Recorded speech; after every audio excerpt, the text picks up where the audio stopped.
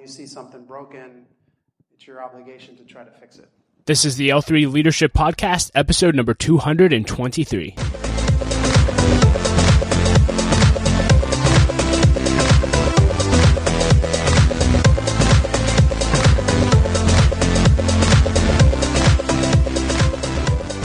Hey everyone, and welcome to another episode of the L3 Leadership Podcast. My name is Doug Smith, and I am your host. I hope you're doing well. In today's episode, you'll hear my friend Jason Wolfe, CEO of Wolfe LLC, share his story and some of his advice for entrepreneurs. And we recently had Jason speak at one of our speaker series events here in Pittsburgh, and he was incredible.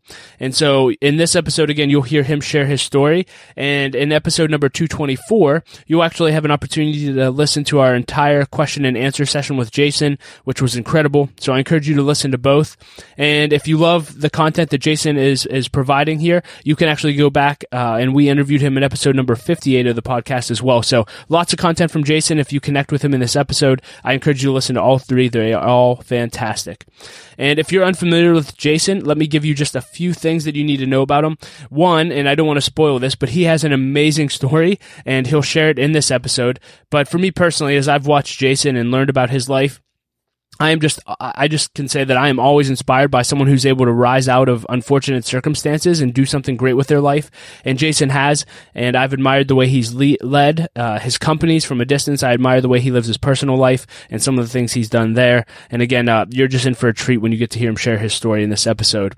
A little bit of background in Jason and business. In 1995, he founded the first online coupon site, known initially as couponsdirect.com. And after growing the company, he sold it to a competitor for roughly $23 million in 2000, and then he reacquired it in 2002. He then began to build an affiliate tracking technology and platform called Direct Response Technologies, and he sold that company to Digital River in 2006 for $22 million. And in 2008, Jason launched giftcards.com. That company was acquired by Blackhawk Network Holdings in 2016 for $120 million, and he is now the CEO and founder of a company called Giftia, in which he is trying to disrupt the gift card industry. Jason's an incredible entrepreneur. He's an incredible leader, and you're just going to love this talk. But before we dive into it, just a few quick announcements. One, I just want to say thank you so much for listening to the podcast. It means the world to me. Thousands of podcasts out there, so thank you for joining in. And if this podcast adds value to your life, it would mean the world to me if you would share this with your friends that you think it would add value to as well. Think of 3 to 6 other leaders, send them a link to the podcast, encourage them to subscribe as well, and that'll help us grow our audience. So thank you for that. I also want to thank our sponsor, Henny Jewelers. They're a jeweler owned by my friend and mentor, John Henny. My wife, Laura, and I got our engagement and wedding rings through Henny Jewelers, and we just love them as an organization. Not only do they have great jewelry, but they also invest in people. In fact, they give every couple that's engaged that comes in their store a book to help them prepare for their marriage, and we just love that. And so if you're in need of a good jeweler, check out hennyjewelers.com. With that being said, let's dive right into Jason's story, and I'll be back at the end with a few announcements. Well, good evening, everybody. I don't know if I'm going to need a microphone, but we'll see. So yeah, thank you, Doug. I appreciate the introduction and having me tonight. I was out at the statewide adoption network yesterday. I'm on the board, and they decided that they were going to have their all-hands meeting, 350 women and me and 4 guys.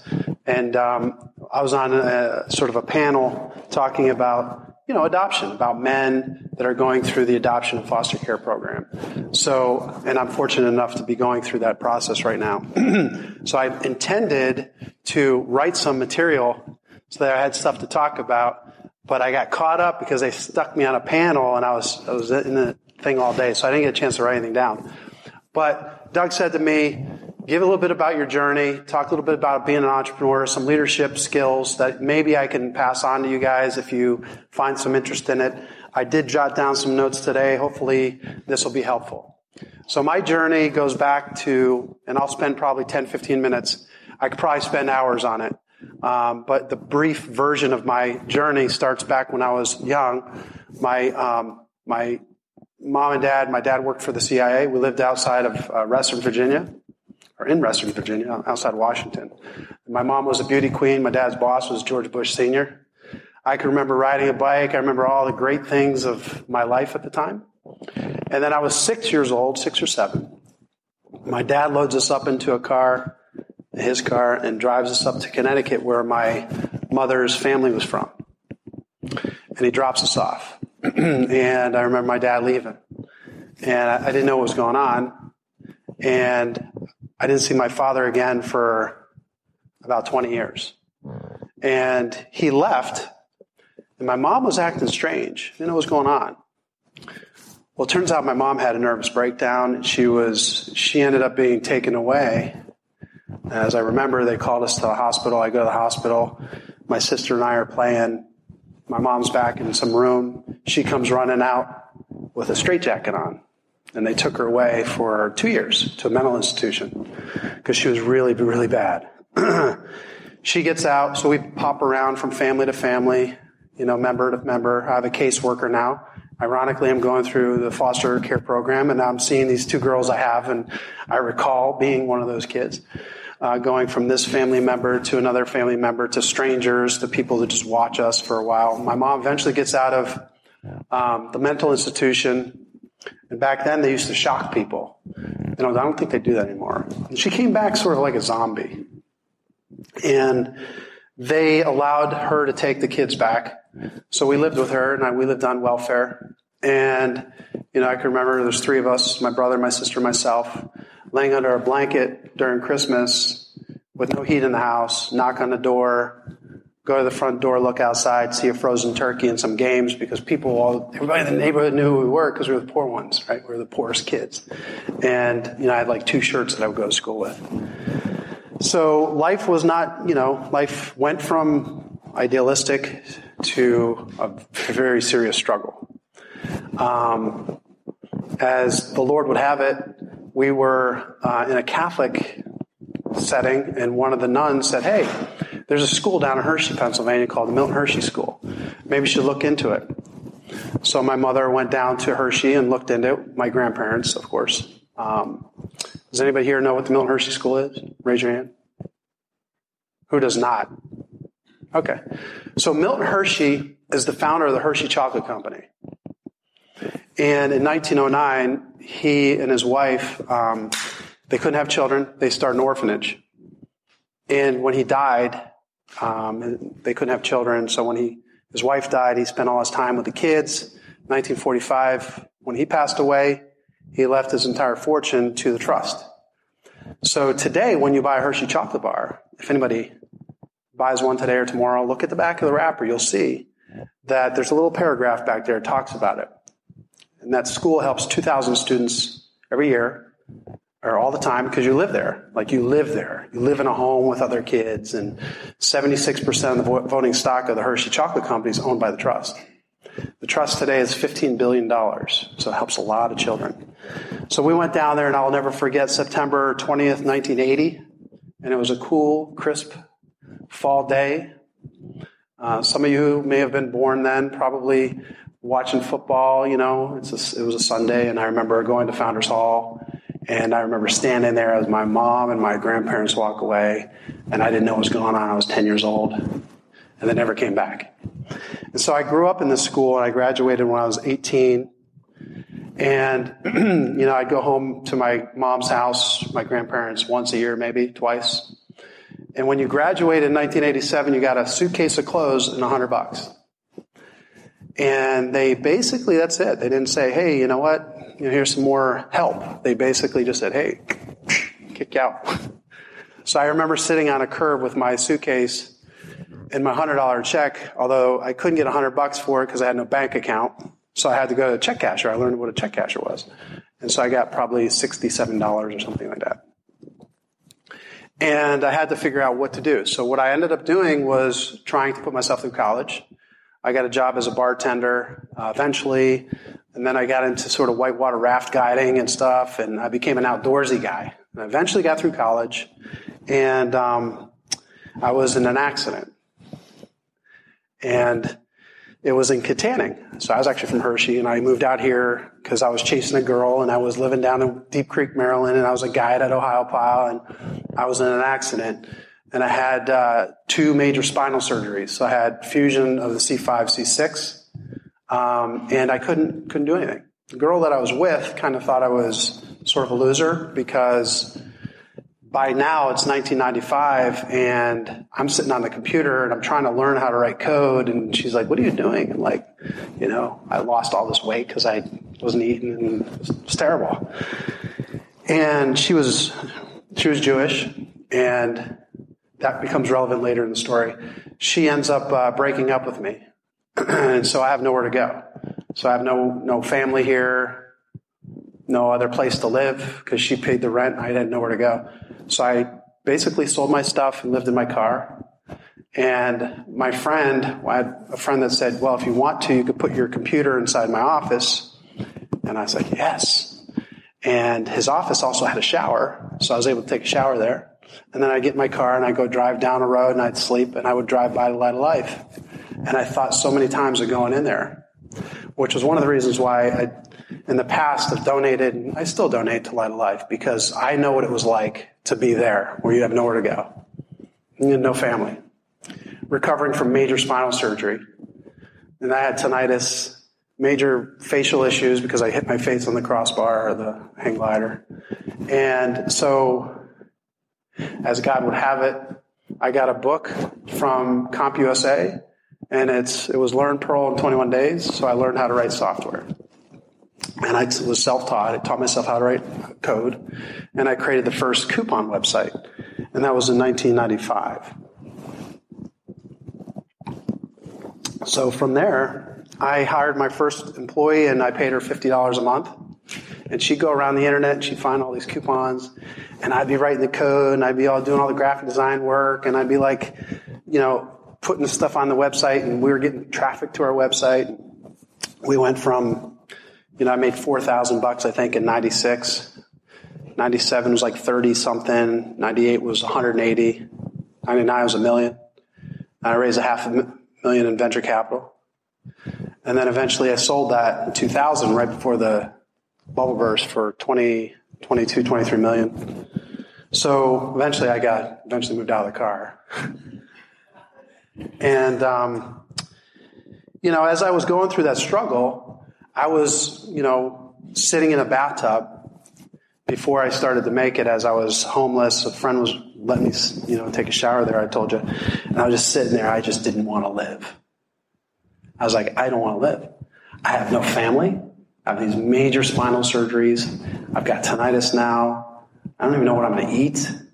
And I prayed that the Lord would come into my life. And from that moment on, he did, which I believe enabled me to be successful in business. So it was 2000, and, that bathtub situation was in like 96.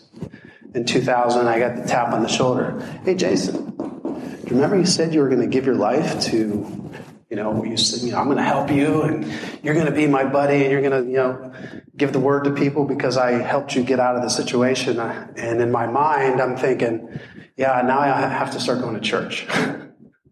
So I did. And I was sat in the back. I was the last guy in, the first guy out type of thing for years.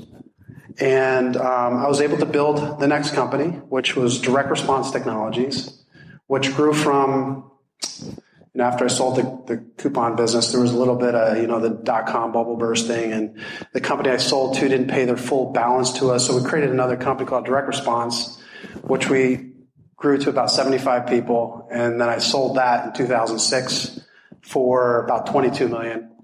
And then I started another company that was a video ad technology. So the video ads that you see, we had a power behind that. So I sold that to a private equity firm in 2010 for 15 million. Then I focused on giftcards.com, and I built that to 120 employees, and I sold that in 2016 for 120 million. And so now I have 4 or 5 different companies that I invest into underneath this Wolfe company that sort of owns all this stuff. So that's my journey, sort of going from, decent to, I don't know, crap, I guess, to kind of eventually getting out of that and making it in life. So that was my journey to where I am today. And now I'm building this product called Giftja, which, again, being in the gift card business for as long as I have been, I realized that the product is actually broken because A lot of our revenue was generated when people didn't use their cards. A lot of it, that was what powered our company. When people would lose their card, we were making money. So what kind of gift is that where you're making money when people don't use it, right? And so I kind of felt bad about that. I was like, this is terrible. And then I started seeing these news articles coming out, and I started getting phone calls from law enforcement, and then I started realizing, you know what? These gift cards are also being used for prostitution and child trafficking majorly because they're not traceable. And so what prostitutes will do is they'll accept gift cards as a form of payment, and because they're not holding cash. And so if they get pulled over, they don't have a bunch of cash on them. They got gift cards. The police don't bother them. They let them go. So, but on those cards is money that could be then sold in the secondary market for cash. And so I realized all this stuff. And as I said, as a Christian, I felt like now here it is again, knocking on my shoulder. You are obligated. You see something broken as it's a redemptive thing, as I'm broken. You need to fix it. So we created a thing called Giftja, which is a gift credit.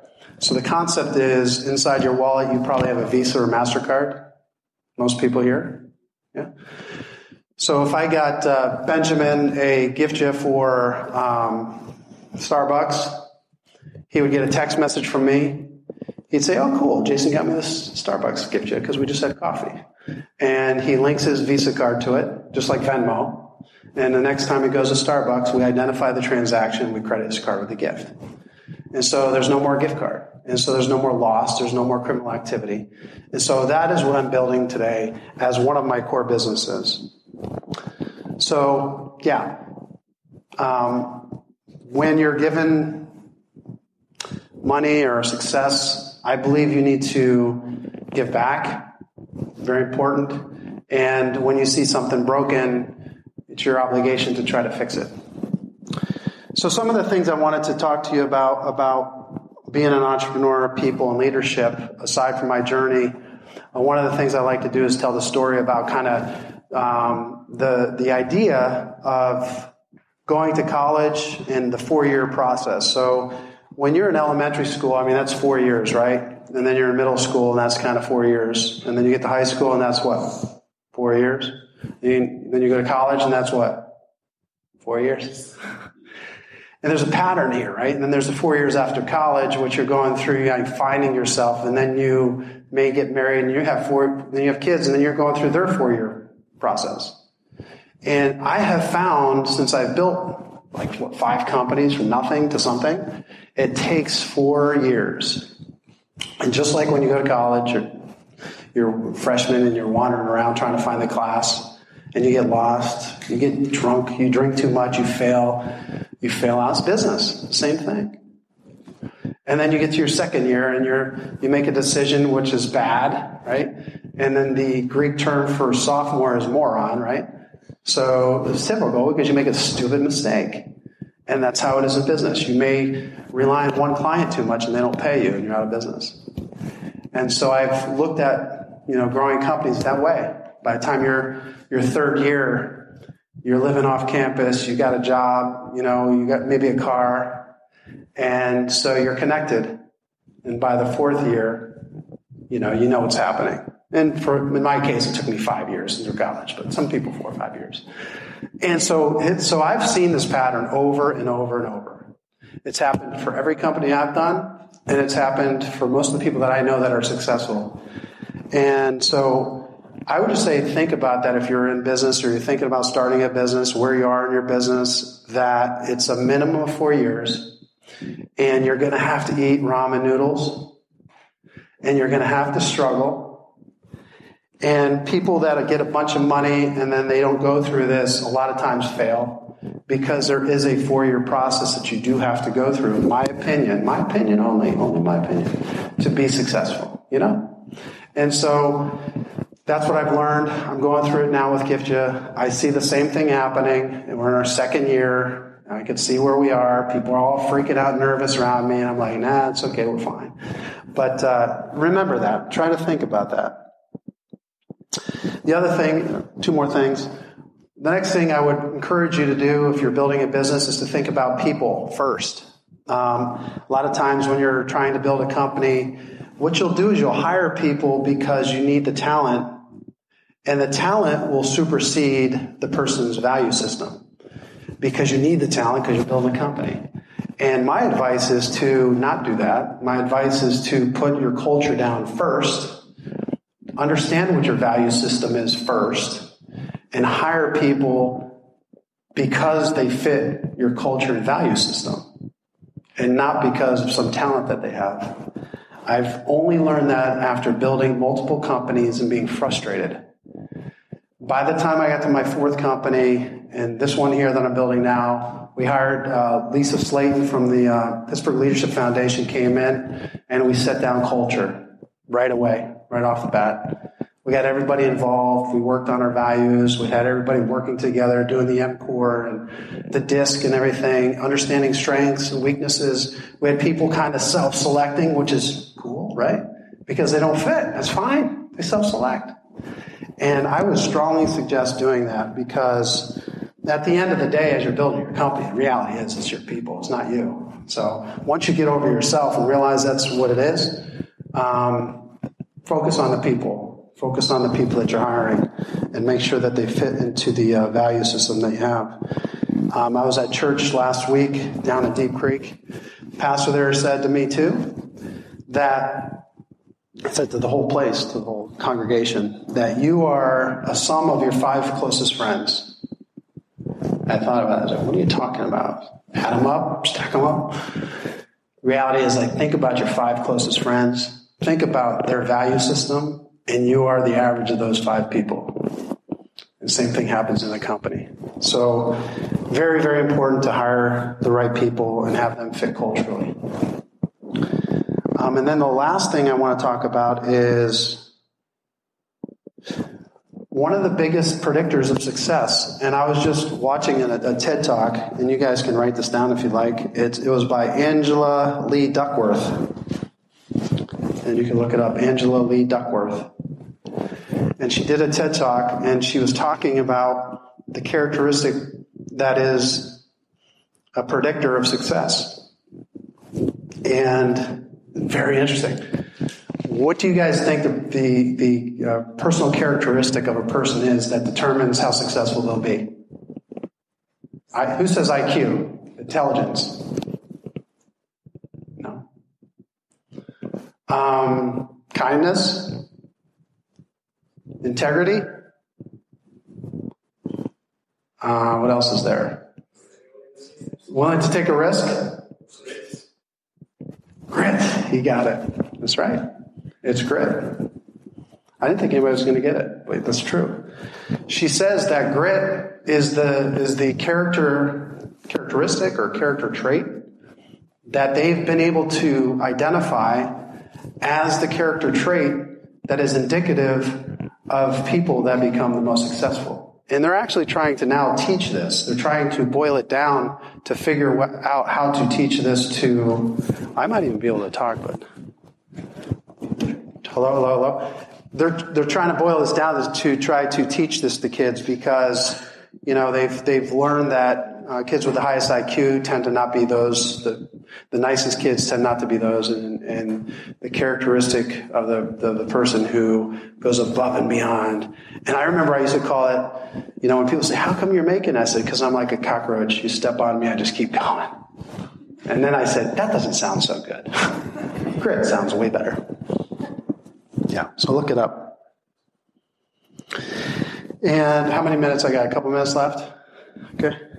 So, you know, I said about Milton Hershey, you know, giving his entire fortune, I believe is very important too as you become successful to give back. You know, because without Milton Hershey, I would not be here today. So I try to say that a lot when I speak. And I like to close here with a passage from the Bible as well. It's Revelations 12:11. And it says this, and they overcame by the blood of the Lamb and by the word of their testimony. Okay. And I say this because I believe that is very important for us to tell our stories to people. This is how people learn. And this is, it says in the Bible, my testimony, and I gave you my journey as my testimony to hopefully touch people in business, of course, but also in what's important in life. And so that's all I got. Thank you for listening. Well, hey, everyone. Thank you so much for listening to Jason share his story and some tips on entrepreneurship. Again, you can find ways to connect with Jason and what he's doing and links to everything that he discussed in the show notes at l3leadership.org/episode 223. As I mentioned earlier, you can also listen to our entire question and answer session with Jason from the event in episode 224. So I encourage you to dive over to that episode and listen to that now. And if you really like his content, you can listen to our initial interview, which is in episode number 58 of the podcast. I want to thank our sponsor, Alex Toulandon. Alex is a full-time realtor with Keller Williams Realty. And if you're looking to buy or sell a house in the Pittsburgh market, Alex is your guy. He's a member and a supporter of L3 Leadership, and he would love to have an opportunity to connect with you. You can learn more about Alex at pittsburghpropertyshowcase.com. As always, again, thank you so much for listening. Please subscribe to the podcast, leave us a rating and review, and share this on social media or send the link to someone and help us spread the word. Thank you so much for that in advance. It really does help us grow.